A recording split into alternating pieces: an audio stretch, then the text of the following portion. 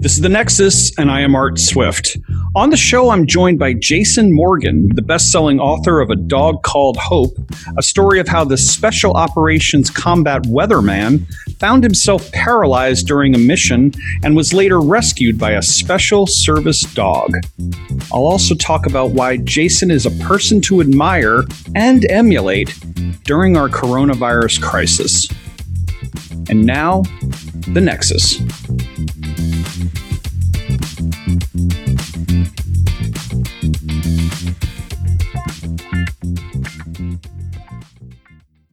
Jason Morgan is the author of A Dog Called Hope, a wounded warrior and the service dog who saved him.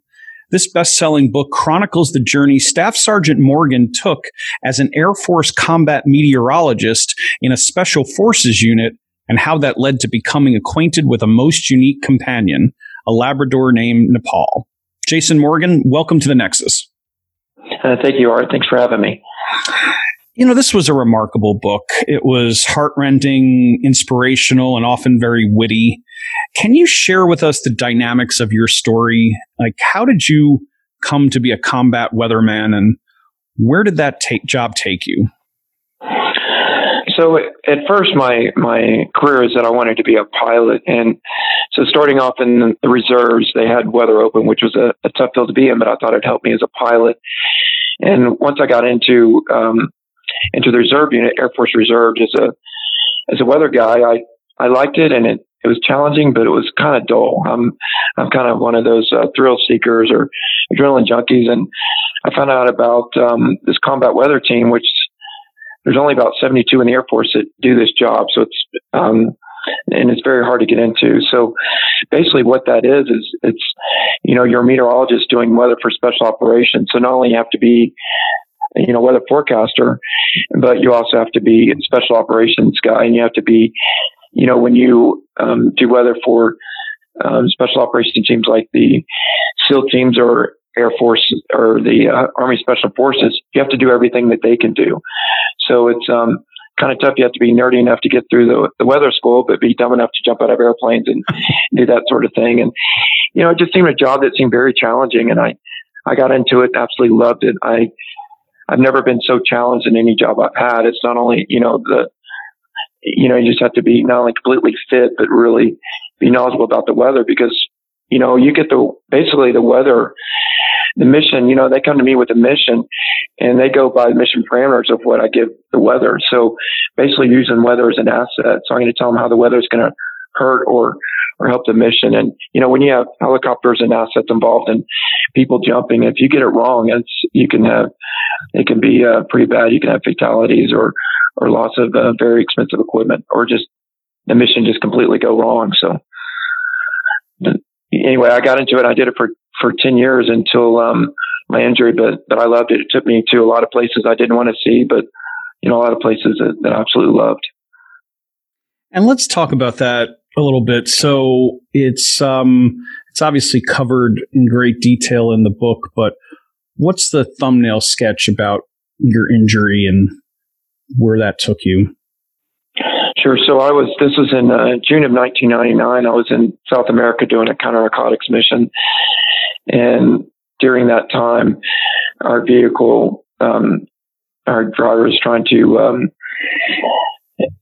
encounter a dangerous situation, trying to avoid, he went off the road and the vehicle flipped numerous times. And since I was hanging out of the vehicle with my weapon, protecting the six or our rear where we had a vehicle coming up on us, I had flipped out of the vehicle, then it rolled over the top of me, leaving me face down in shallow water with a broken back. That was my biggest injury is a broken back, but also had just a lot of water. So I was also drowning at the time. Those were the most severe injuries. I had several other minor injuries as well, which kept me in a hospital for many, many months. In fact, I was in a coma for about 2 months before I finally woke. Incredible. And was it in your recovery period that you were acquainted with Napal? How did that come about? No, that was several years down the line. and which was good because I needed time to, shortly after my injury, I had 3 young children. They were 1, 3, and 4 at the time. And a few years after my injury, my wife at the time ended up leaving. And so not only leaving me, but the boys also. So at first, I not only had to learn how to live my life from a wheelchair with everything else I had going on, but I had to be a father to, 3 young boys, infants, by myself. So it's probably good that didn't happen right away because, I really had to focus on my kids and being a father first. And it was a few years down the line when I finally started kind of getting out and about and learning how to live a life from a wheelchair and kind of do the things that I wanted to do. And I was at an event for Challenge Air. They fly because of disabilities. And since I mentioned earlier, I was a pilot, I learned how to fly with hand controls. And during one of these events that we we teach them basics of flying, and then they get to fly for a few minutes. We take them up and they get to fly for a few minutes. And, it just does wonders for, what they can do. And, think they can, wow, I could fly an airplane, no telling what else I can do, and it gives them a lot of confidence. And, but it was during one of those events, Canine Companions for Independence had a booth set up. And that's where I found out about these absolutely amazing dogs. And, it was from there that I immediately said, I could really use one of these canines. And that's when I started the application process. So this was in 99 that you met Napal, or years later? It was years later. 99 was my injury. It was around 2000. It's about 10 years later when I met Napal. I'm trying to trace this. So at that point, how prevalent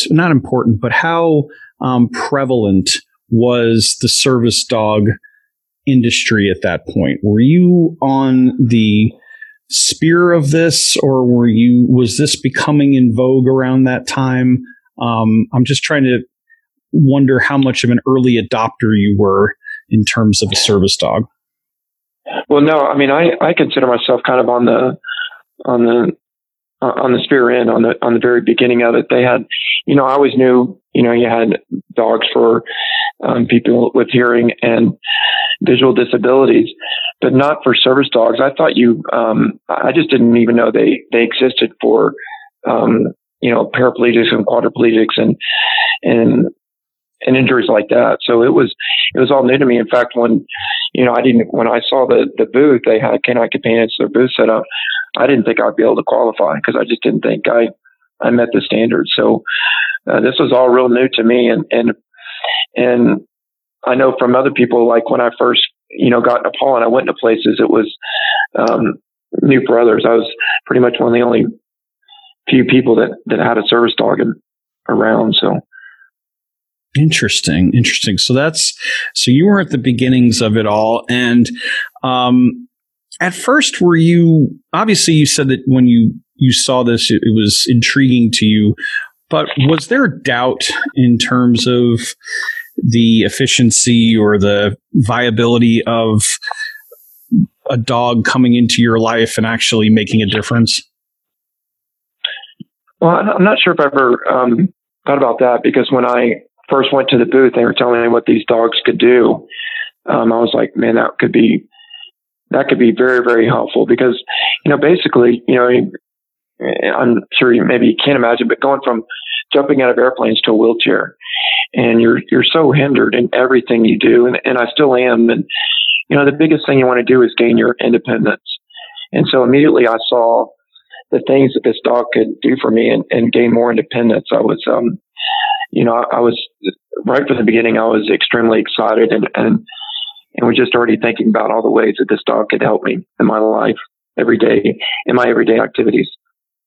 Like what? Tell me some things that I think a lot of people are still unclear about the role that service dogs can play. Obviously, you touched upon when people are visually impaired, but when those who are not, what are some of the skills or tasks that a dog can do? Sure. So Nepal, I actually had to go to class for 2 weeks to learn what the dog could do and to learn the right commands, because I believe it's around, they teach around 50 commands that you have to learn, and not that you use all of them, but just in everyday life. The biggest thing that that Nepal did for me was retrieve objects off the ground. So, being in a wheelchair, I use my arms to push, to roll around. So I never have any free hands to hold things. So a lot of times I set stuff on my lap, and I'm still dropping stuff 20 years later all the time. And so, Nepal, I would drop him my keys. I'd tell him to get my keys and he'd grab them. If, I could get close to an object and I'd tell him to get, and he'd grab the object closest to me. But there are other times, for instance, if I'm not in my chair, let's say if I transferred over to the couch or something like that, and the remote was on the other side of the couch. So instead of transferring back into my wheelchair, rolling the other side of the couch, or maybe having to transfer on that side of the couch so I could reach it, and then doing it all over again and transfer back on the couch, I just say, Nepal, get the remote. And he would pretty much, he knew what it was. So he'd find the remote and grab it for me. He would grab my phone if it was ringing. So a big thing is retrieving objects. He also can pull me. So I do a lot of traveling and speaking events. So I'm in the airport a lot, and I got, luggage, on my lap going from down the terminal. And so I can grab Nepal's harness and I give him the commands, and he can pull me. So I don't have to use my arms, and I steer it with my wrist. I can steer him, left or right, or slow him down or speed him up. Other things to do is shut doors for you, open doors for you. For instance, if you're going into a door and it opens, away from you. So when you go through the door, you have to clear the door, turn back around and try to push it shut, and it's hard to reach. But Nepal will open and close doors for you. You can get objects out of the refrigerator, cabinets for you and bring them to you. It's he'll get sometimes I can't reach the clothes in the wash machine and the dryer, so he'll get the clothes out of the wash, hand it to me, I'll put them in the dryer. And he hasn't learned how to fold the clothes yet, but that's something we're working on a little bit. And it would only time. These dogs are amazing. Huh. I'm sure he could turn light switches on and off. So let's say if I'm already in my bed or something, or can't reach a switch, because sometimes there's stuff in front of it, you can turn a light switch on and off. It's just amazing. List goes on and on. They can. It is. I was amazed. In fact, everyone that sees my dog in action is amazed as well. So, but yet there were some instances in the book where there was pushback. Some people if I recall, were not thrilled with Nepal's presence. Can you mention a couple of those instances? You like specific examples? Yes. Sure. So, as I told you earlier, this is when you didn't see dogs around, service dogs around very often. And I remember there was one time I went into 7-Eleven. I think I was coaching my son's football game. We were all done. We're just going to get a couple of drinks, some sodas or chocolate milk or whatever, we got. And, real quick thing. So we went into the store, and I had my Nepal with me there, and I was already almost to where the drinks were to grab them, and going up to the counter, and I heard the guy yelling behind me that's like, no dogs allowed, no dogs, or no pets allowed. And I said, well, and usually I use that time to educate them, because they just don't know. I'm like, just trust me, this dog is allowed here. He's certified. But sometimes they just don't want to hear it. They think it's, their store, and I don't want dogs in here. And this guy, I was already basically to the counter when we started talking. I'm like, you know what? Just let me pay for it and I'll be out of here. And he's like, no, I'm not serving you. You need to get the dog out of here. And I told him these dogs are loud. And, sometimes it's for me, just to go to another store, to load my wheelchair in my truck and get in my truck and stuff, drive somewhere else and unload my wheelchair and do the same thing again and it's 20 or 30 minutes, right? And I was right there at the counter. So, I was a little bit frustrated. He just would, but, he's like, no, you're going to have to leave. I'm like, and usually I'm not like this. I try to use that time, as I said, to educate them, but this guy wasn't very happy anyway. And so he goes, he goes, no, you need to leave my store. I said, if you want me to leave, call the police, but this dog is allowed here. He does stuff for me. And, sometimes they just refuse. They just refuse. It's not like that anymore, but at the beginning it was like that quite a bit.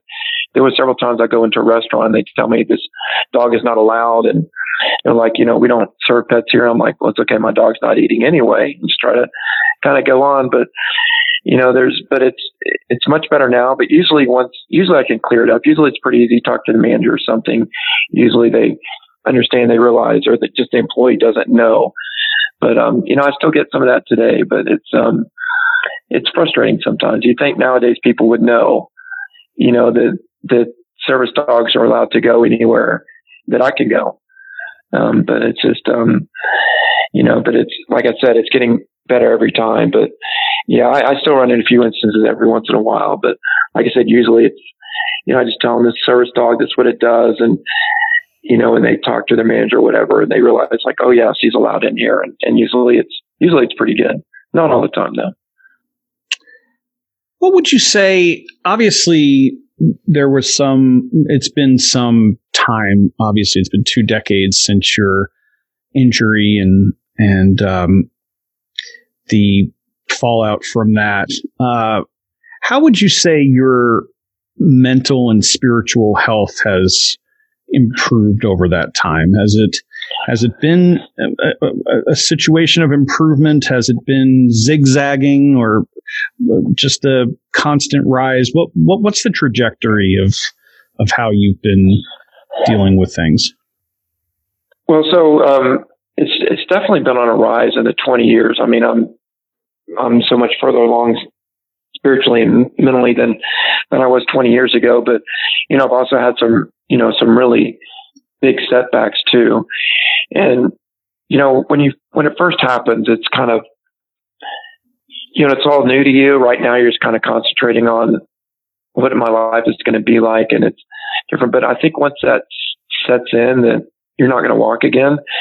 It's devastating. And as I told you, I went through a divorce too, and it was some really, really dark times, and especially in the first 5 years. In fact, the first 7 years, I spent 3.5 years in the hospital, and one of those was almost a year at a time, and that was really tough. But as I basically had to find like a sense of purpose again. Once I found like a sense of purpose, that was really what helped my life, just improve. And when you find purpose in life, that's what, gives you hope and different things. And so, but through that time, I actually started walking again. And I was walking with these long-legged braces with a walker, even though the doctor said I'd never walk again.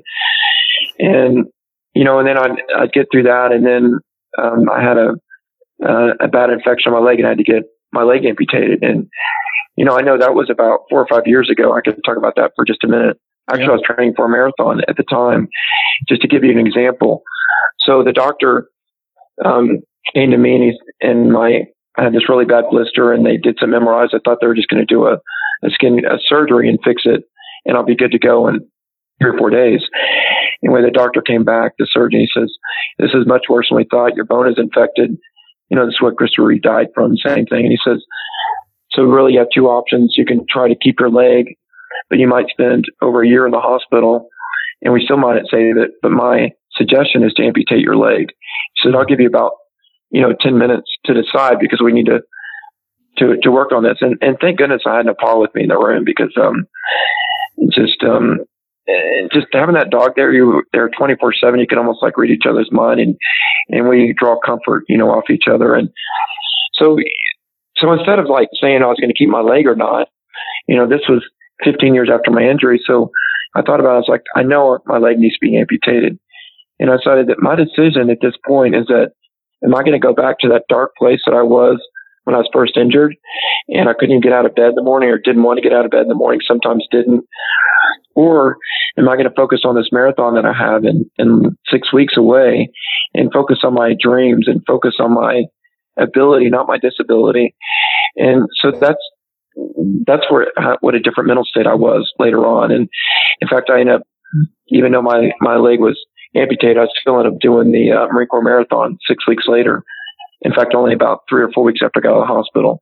And, I'm in a push racer, so I don't need my legs, but still just going through all that, and then pushing a wheelchair at 26.2 miles. So, so it's definitely gone up and down, but I feel good about what I'm doing.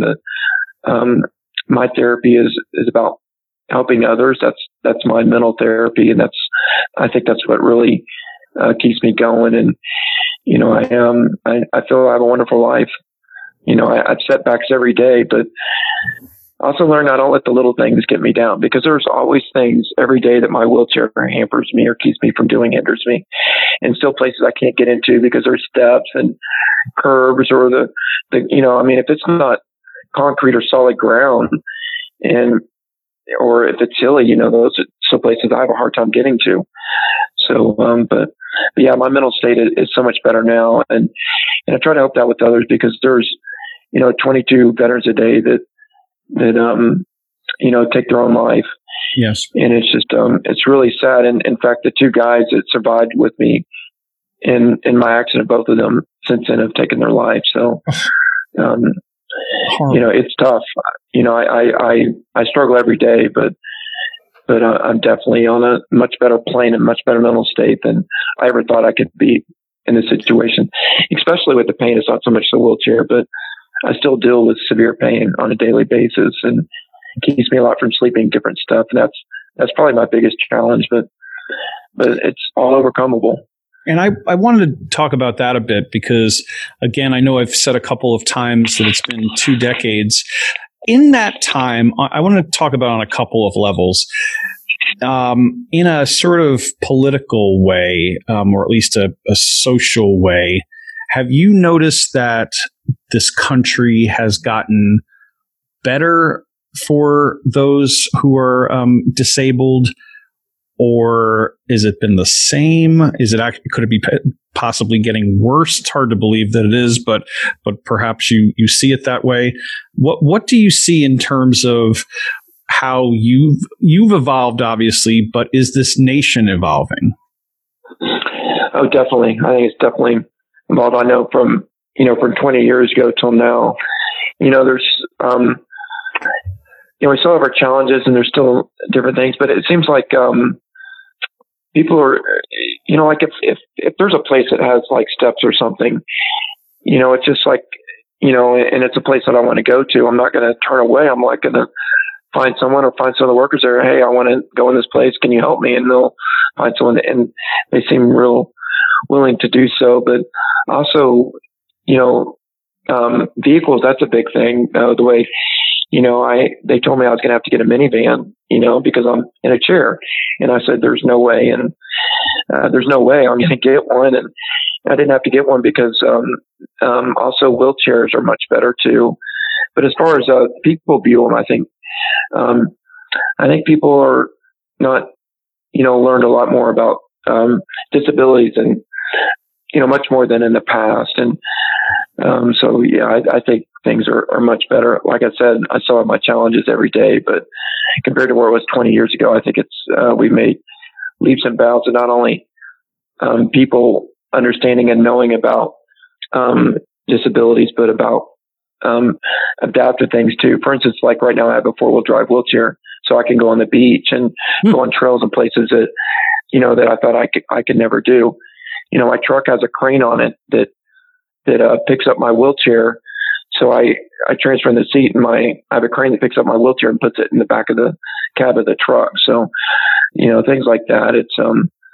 It's definitely improved quite a bit. Are you optimistic about the trajectory of paralysis research? Is there anything that could be changed in that way? Well, when I first got hurt, I was put on a 5-year temporary disability. And I actually thought that in 5 years, the technology was going to come along. I was going to be healed again. I was going to go back to my job. I mean, that's the way I first thought. And it seemed like with the Christopher Reeve Foundation and things that, in less than 10 years, people were going to walk again. Well, 10 years came and went. And then I've seen stuff coming up the line and stuff. And I've had a couple of experimental surgeries done, but I decided that I'm just not going to put my focus on that too much anymore. I mean, a lot of people think, I bet the only thing you think about is walking again. And, right now it's pretty much one of the last things I think about. So I know there's stuff coming down the pipeline. I hear some things, but I kind of just, I was getting a lot of hope and things like that, but it just, I don't know. It just kind of things came and went. It just didn't seem like it was what it's going to be. So I've kind of steered away from just even learning about the advances and stuff right now. So I'm not really up to date, but I know soon that I know something's going to come along. I really believe that, before my time is up in this life, that I will be out of the wheelchair. Yeah.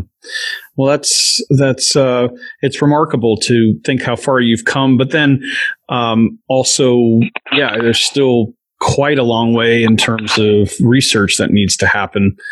I just wanted to shift gears for a second, and back in your former career, I'm curious, do you have any advice for those who might consider pursuing a career in special operations? Well, yeah, absolutely. So, there's only, like in my job, there's only about 10, maybe 20% of people that make it go through weather school and special operations school. So you gotta be fully committed. I mean, if it's kind of like, I think I'll do that and I could probably get it through, those are the guys that definitely won't make it. So if you want to go in special ops and in any branch of the service, you got to be 100% committed. You just have to be trained way and above. And, the biggest thing is, and I'm not sure if you can teach it, but you got to have mental toughness, because a lot of times when you go through the training, you do stuff that your body says that you can't do. And when you're going through trying to make it in those career fields, you got to know that when all the odds are against you and your body's telling you that it wants to quit, you got to know, for the sake of yourself, for the sake of your mission, and for the sake of the guys and the lives of the guys that you're with, your teammates, that you got to be able to push through and get through it. So you definitely need to have mental toughness. You got to be in one of the best. You got to be in the best shape of not only of your life, but of everyone around you. And you just got to have the mental fortitude, just knowing that no matter what they put in front of me, I'm not going to quit. And if you think you lack in any of those, then I'd probably just say, save your effort and time and don't do it. But, one thing is like I like to do, I talk to a lot of guys in my career field first, because they're all a little bit different, so maybe you can get some advice from the actual career field that you're going into. I think is very, very helpful too. But we have amazing military, and our special operation guys are amazing. I've worked with some amazing guys, and it's awesome to see what some of the things that our military is capable of doing. Yeah. I mean, I think there's a lot of, misconceptions out there about special operations. I think there's sort of a sense, sometimes I read about people thinking that, you've got to be a little crazy to do it because it's so out there, which I think is obviously a misconception. And I think also the sense that you had to have been, a champion athlete in your youth. And if you weren't that, there's no chance in being special ops. I think those would be considered misconceptions, right?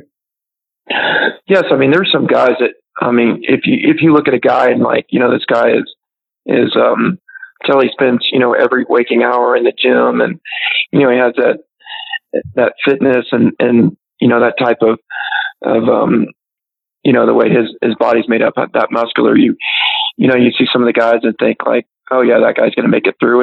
And sometimes that's the first guy that, that quits or they can't make it. And you see some guys that you have to be strong, but don't really have that build. It's, they do make it through. So, it's amazing. You see the different guys, on different teams and almost how different they are as far as looks and different things like that. But yeah, that's definitely, that's definitely, yes, you don't have to be a championship athlete and everything else, to go into it.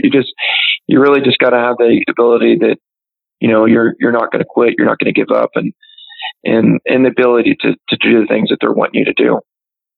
And obviously it goes without saying that mental toughness that you had from your youth and your training and work has been something that's propelled you for your lifetime, correct? Oh, absolutely. Absolutely.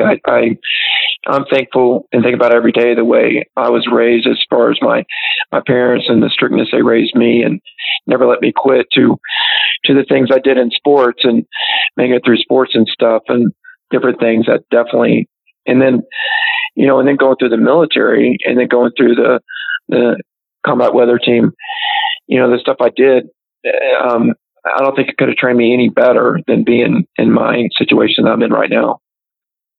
So yeah, I feel it's been a blessing, the training that I've had, because I really don't believe I'd be at the situation I'm at right now if it wasn't for my past and the training that I've had in my past. And of course, we get to know them a bit in the book, or a good deal in the book. But how are your children doing? How old are they, and what are their stories at this moment? It's doing great. So my oldest is in college. And he's still at home, but going to a local university. My middle son is also doing great. He's at a technical school, and he's living down there about an hour and a half away from me, and doing really, really well. And my youngest son is now a security force. He's a cop in the Air Force. He was stationed a couple of hours from me. So yeah, I'm proud of all three of them. They've done an amazing job. And in fact, I think I'm going to see all three of them this weekend. So I'm pretty excited. That's tremendous. That's such a good. Yeah, I could talk forever just about the kids, but I know that not everyone wants to hear that. But yes, they're all doing great. They're all in their from their 22 to 25 right now, and their ages. Well, what I loved about your story, and that's why I did want to, at least touch upon the children a little bit and different aspects of your life, is that I feel like we really get inside of you and your soul. We realize there's a vulnerability there and a intimacy in what you're describing. So, like any good story, we are rooting for you as this goes along and see the setbacks, but we also see the great triumphs that happen. So it's I felt like I got to know you and the kids and obviously Nepal very well, and I think in our very, very disturbing times, especially this year, it's books like these that let us step away from ourselves a bit and realize that, yeah, it's lousy in this pandemic, and it's lousy that we're sacrificing so much. And obviously, things are far from ideal, but there are others who are encountering or have encountered things and have overcome them. And I feel like this is a parable, this book, A Dog Called Hope, for all of us. Yeah, I think I couldn't agree more. In fact, when Damian Lewis, the co-author, or the one that really, wrote the story, when, he contacted me and said, he saw us, like, I think we're on the National Geographic, called Amazing Dogs, and that's Nepal for you. It's amazing. And so he saw that air actually all the way in England and contacted me. And I told him, I really think you're wasting your time. I just kind of felt like I was living average life. And then, well, I'm glad he didn't listen to me. And, he did such a great job, because he talked about stuff that I had forgotten about or didn't dwell on. And, and I didn't really want to talk about the really tough times. That's just not me. And he told me, he says, Jason, for them to see how well you've accomplished things or the great times and how great they are, you got to show them the bad times too. So he does a great job of taking me through my struggles, and he was really good about getting information information from me that up until that point I haven't told anyone. And we got to be good friends through the process. And yeah, I think he did an amazing job. And I agree with you that, the way things are going right now, this is a story about hope and about overcoming adversity. And I think it's a great story that people will learn a lot from and really be inspired from it. That's my wishes. And it is. It's a wish that I think is, and part of my wanting to do this podcast is to, I've had on a few podcasts ago. I don't know if you're familiar with Rudy Reyes, who is, a Force Recon Marine who was in one of the stars of Generation Kill, and he talked about how his grit and toughness is how he's experiencing the pandemic, and I'm speaking to you. I feel like there's an important goal is to focus and study on people who have experienced adversity and have gotten through it, and that could be a lesson for all of us. So that's part of what I'm curious about and interested in. But I do have one last question, and I think it's an important one. What do you think we as humans can learn from dogs? What are some of the aspects or qualities? Well, that's, I feel like I'm learning from dogs, or learning from my dog all the time. In fact, I truly believe that Napal taught me how to be a better father, and he taught me how to, I told you I don't sweat the little things anymore. And that's with the dog, no matter how bad things are for them or what going on for them. If you just talk to them, love on their tails wagging, they're instantly in a great mood. I think that's amazing how they can be so positive, all the time. And I think too is that if we could greet people like our dogs greet us when we come home. Of course, my dog goes with me everywhere, but wouldn't that be a great place? That, your dog is so excited to see you when he comes home. If we could let other people know that how much we care about them, and when we see them from time to time and stuff like that, I think that would be, a wonderful thing. And always, I'm very fortunate because I could be in a really bad mood and I'm doing stuff and I'll see someone that I don't know and they see my dog and they get all excited when they see my dog and they smile and they're talking to the dog and stuff, even though most times they're not really supposed to, but it doesn't, there's sometimes that I let it go, especially if it's, for good reasons I do. But, it's like if someone's around you and they start smiling, it's like you can't be in a bad mood when everyone around you is in a good mood. You know what I'm saying? So when I'm with my dog and my dog makes everyone smile, it makes me happy. It makes me smile and stuff too. So, but yeah, I mean, there's, I wish I could have thought about that a little more because I know I'm missing so much, but because I know that I've learned so much from my dog, but yeah, I think most people with pets, especially people with service dogs, can definitely agree that there's a lot we can learn about dogs, a lot more we should learn from dogs. Right. I think and I think all dog owners would concur with you, especially, I know several who are owners of Labradors and would argue they're the best dog in the bunch, but I'll leave that. And you know what? Yeah. You know what? I want to add something too. And I'll tell you, this is one thing that Napal really taught me is that, so my dog is a service dog. He wants to serve. And so when I've noticed that, so when my dog, and the reason why they make such good service dogs is because that's what they like to do. And so when I drop something or I'm struggling and I need my dog to do something for me and I tell him to do something, unlike sometimes when I tell my kids or something else, you get that look and like, okay, I'll do it, or not a big deal, but my dog gets excited to help me. That's what he lives for. And so I can imagine if we get that excited about wanting to serve and help others as the dog does, I think that would make the world a much better place. No question about it. I only wish that we can get at least a fraction of that in our daily life, but that's remarkable. Absolutely. Well, Jason Morgan is the author of A Dog Called Hope. It's available on Amazon, Barnes & Noble, where all good books are sold. And please give it a read. Jason, thank you so much for joining me in the Nexus. Oh, my pleasure. My pleasure. And we will be right back. Jason Morgan is an example of someone who persevered during an incredibly difficult personal experience and has a lot to show for it.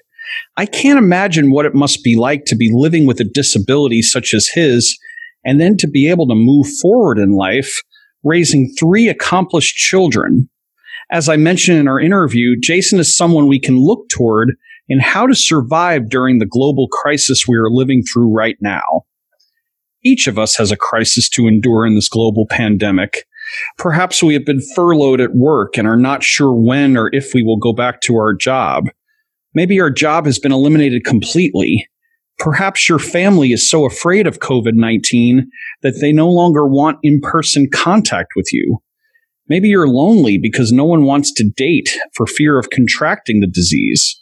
Maybe, like me, you've lost a loved one to coronavirus, with my father being one of the 200,000 who have passed from the disease so far this year.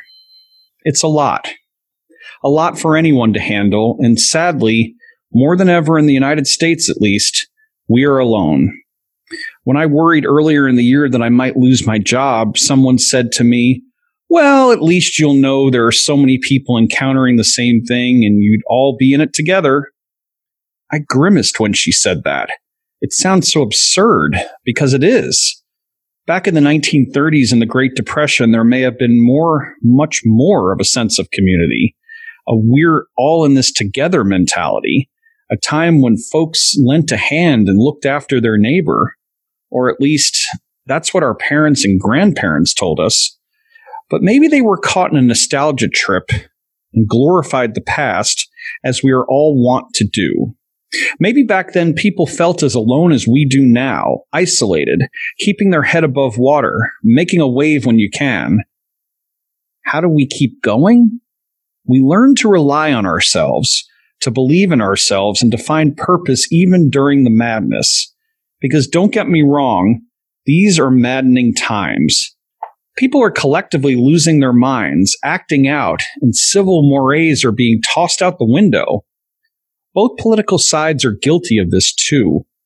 Here in the Nexus, we are trying to navigate the choppiest waters in at least 50 years in this country. We're doing that by valuing every day and realizing life is for the living. No matter what is happening, there is a reason to move forward and hope for a better tomorrow. That's what Jason Morgan did, and that's why what he details in his book, A Dog Called Hope, should motivate us all. And that's our show. The Nexus is recorded in Washington and is produced by Colin Martin. Check out our newest destination, the brand new Amazon Music Audible podcast platform. If you like this podcast, please feel free to share it far and wide. We will see you next time, and be well.